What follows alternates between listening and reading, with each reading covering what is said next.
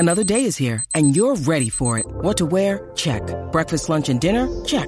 Planning for what's next and how to save for it? That's where Bank of America can help. For your financial to-dos, Bank of America has experts ready to help get you closer to your goals.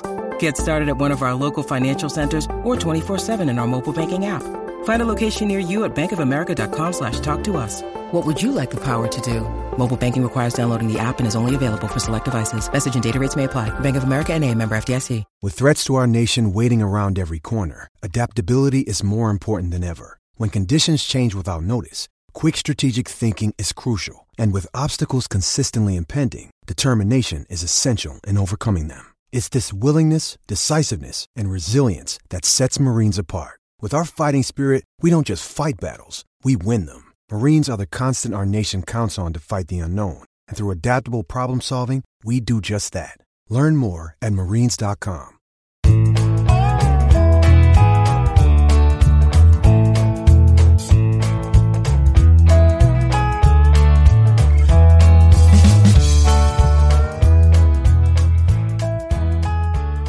It's Monday, August 15th, and you're tuned into the Cleveland Baseball Talk podcast. I'm Joe Noga, joined by Paul Hoynes. Hoynesy, we're halfway through August, and the Cleveland Guardians are in first place in the American League Central Division. They lead. Not only do they lead the Minnesota Twins by 2.5 games after the Twins lost again Sunday in California. This is shaping up to be, over the last half of August and all of September, it's going to be an interesting race to the American League Central pennant. Yeah, definitely, Joe. They go 5-1 on this trip, and get their biggest lead of the season, like you said, at 2.5 games. But the Minnesota and the White Sox are both 2.5 back. And who do you fear the most, Joe? If you're the Guardians, the Twins or the White Sox?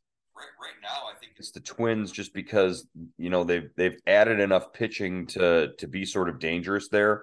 Their bullpen is pretty good, and their lineup actually scares me a little bit more than Chicago's lineup now that the White Sox don't have Tim Anderson in there.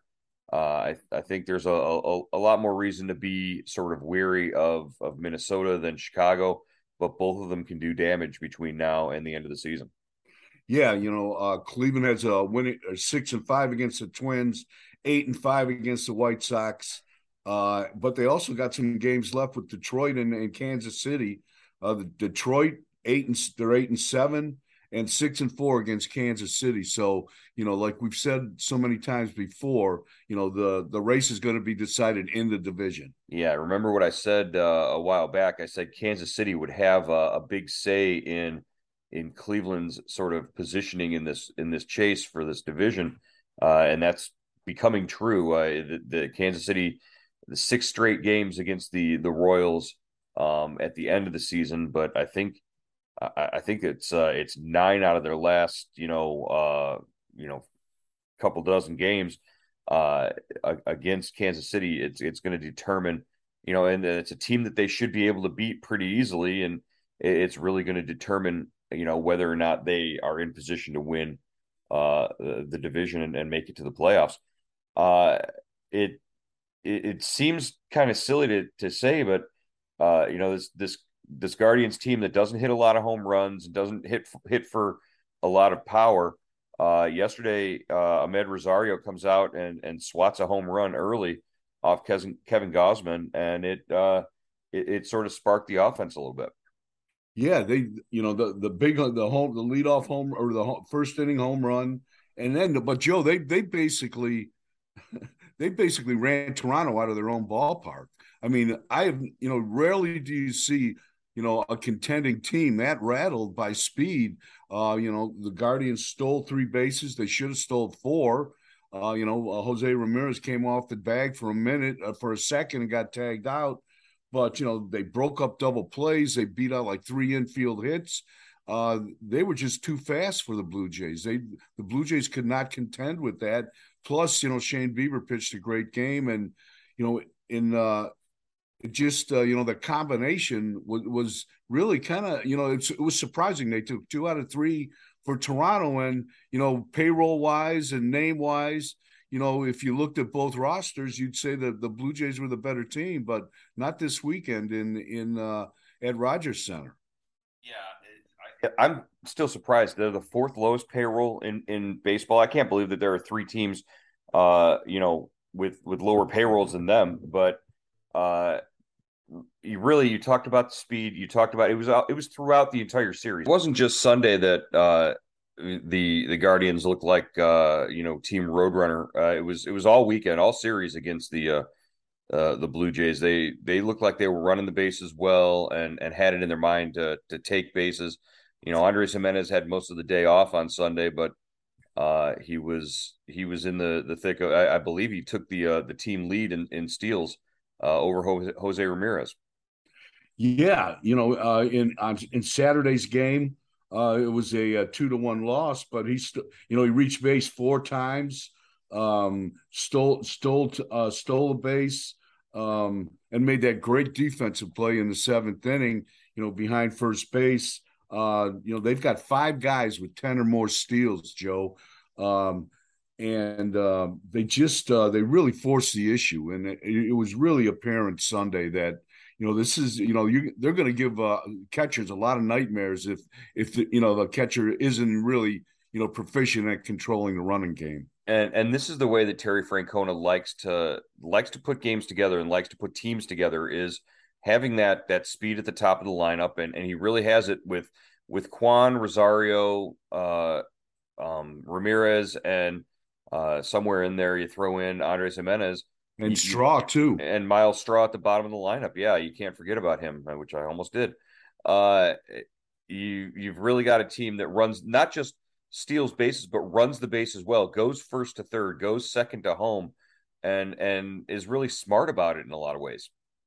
Yeah, they had a stat in the Sunday game notes from Baseball Reference that showed that the Guardians went, first to third on a single, the second most among teams in the American League. Only the White Sox were better. And, that's what Francona preached throughout spring training, first to third, run the bases smart. They're like second in the American League in stolen bases. And, he doesn't want them running recklessly.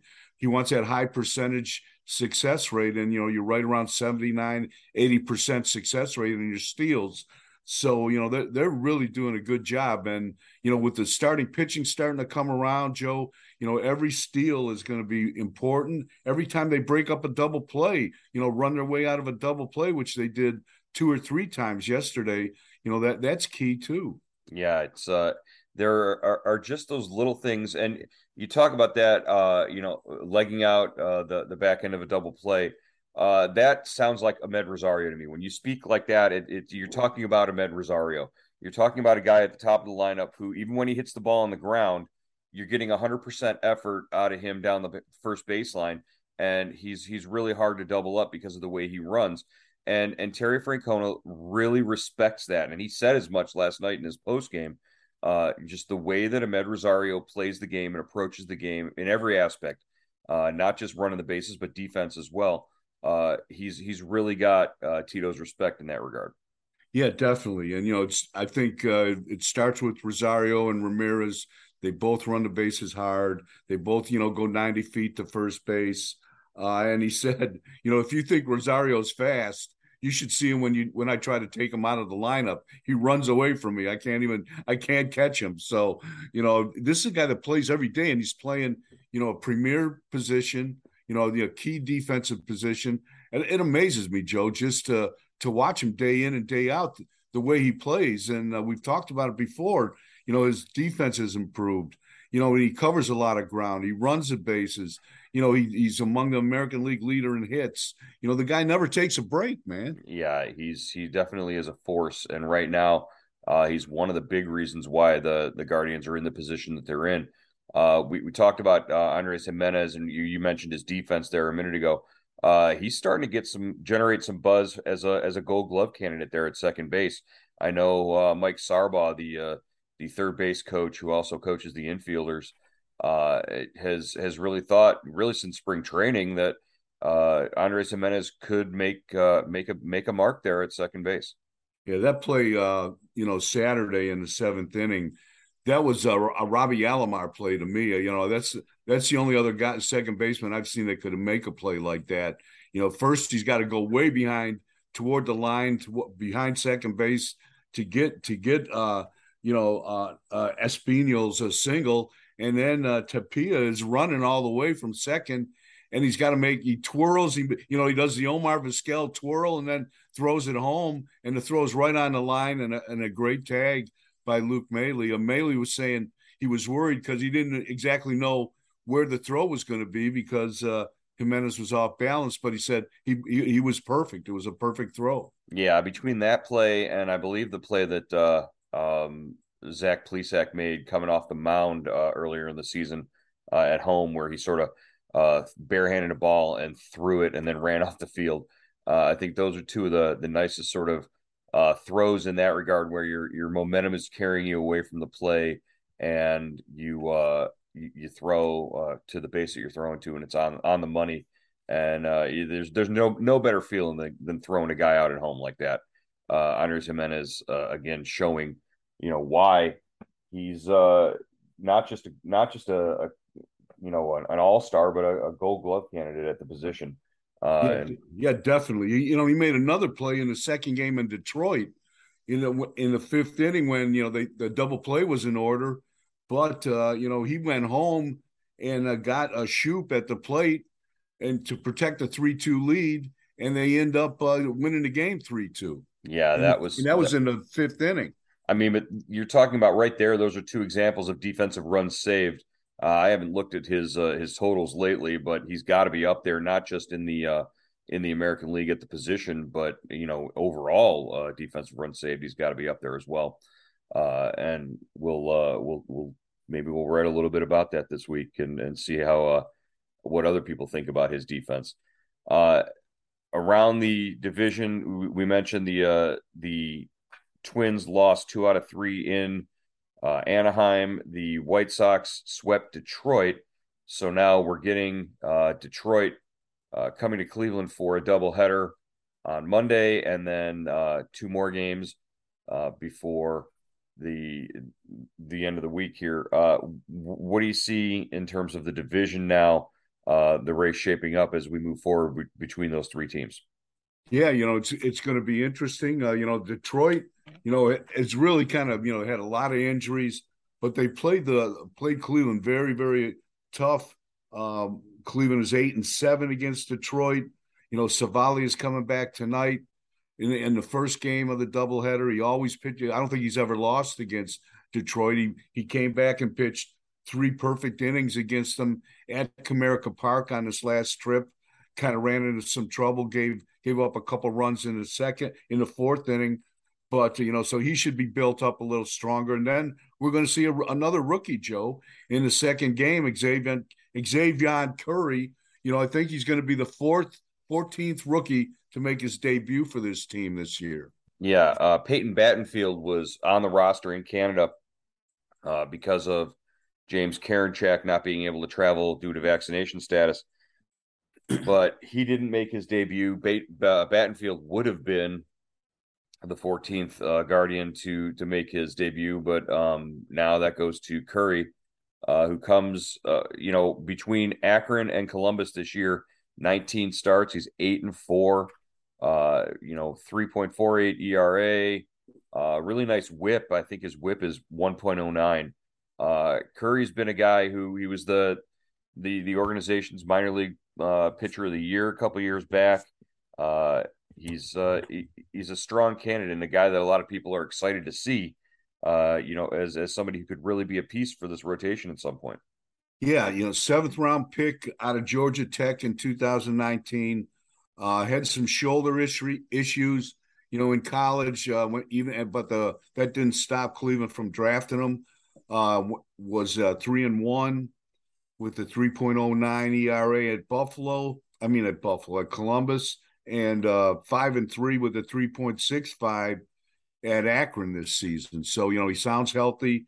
He's putting in some innings, and it's going to be fun to watch to see how he works here. Curveball, changeup. He throws pretty hard, so it'll be fun to watch. I mean, I talked to him in spring training when I was out there during the lockout. He was a fun kid, a fun guy. I know he's excited, and he's really good. He's good buddies with Will Benson. They grew up together in the Atlanta area. Well, that'll be a lot of fun then to see the two of them sort of play off of each other in the clubhouse, and you're really starting to look at that clubhouse and all these guys who didn't open the season with the Guardians. Nolan Jones, Tyler Freeman, Oscar Gonzalez. There's a lot of faces around that clubhouse who were in either Akron, Columbus, or still back in Arizona when the season started, and now they're pretty much stalwarts on this team. Yeah, that it is. They're the fact that they're doing this, that they're having this run in the standings, that they're in first place, that they're playing so well, and they're doing it with so many young guys. You just don't see that, Joe, and you wonder, is the other shoe going to drop or is it not? But I think the organization has done a great job, mixing and matching the young kids with the few veterans on this team, and I think Francona has really done a nice job, keeping things simple, not putting a lot of pressure on all these young players, and the big thing to me, Joe, is the pitching staff is starting to take off.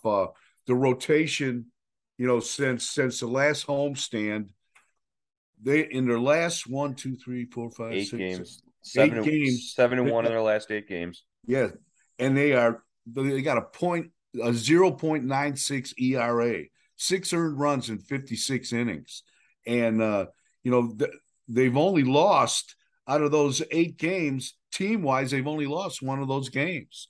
So, and they've all pitched at least into the 6th inning. Well, except for Savali, they've all pitched at least into the 6th inning. It's been, they're getting better at the right time. Right, and the bullpen is benefiting from that. Tito had mentioned over the weekend how, the reason they've been able to pull out a couple of those games where the bullpen had to be used a little bit more, the game where Savali, went short. The reason they've been able to do that is because the starters have been doing their job and getting the ball, later into games so that they could rest more, and they're a little more fresh. Nobody's rested at this point in the season at all, but Cleveland's bullpen's thrown the fewest innings of any bullpen in the American League. So always good to see that, and always good to see the young pitching staff coming together the way that it has. All right, we head into this week at home. Austin Hedges said it best. He said they need loud. They need to hear the crowd. What do you think? It's Brown season, obviously. Yeah, there's other distractions, and people are going back to school, I guess, next week or this week or whenever. But can we expect maybe people to start to take notice of a team that's been in first place for almost a week now, and start to show up at the park? Yeah, you would hope so, Joe. They're coming from Toronto, where they had 3 straight crowds of over 40,000, and I'm telling you, Joe, that place was electric. It was rocking. The roof was open. It was beautiful weather, and you would like to see that kind of response in Cleveland. I don't know if it will be, but I think the fans that will come, they're going to see a pretty good product. It's going to be fun. It's going to be a fun homestand, and hey, there's a lot to play for right now. Yeah, starts today. 3:00 doubleheader. Aaron Savali on the mound, followed by Xzavion Curry's major league debut. Hoynesy will check in again tomorrow on the Cleveland Baseball Talk podcast. All right, Joe.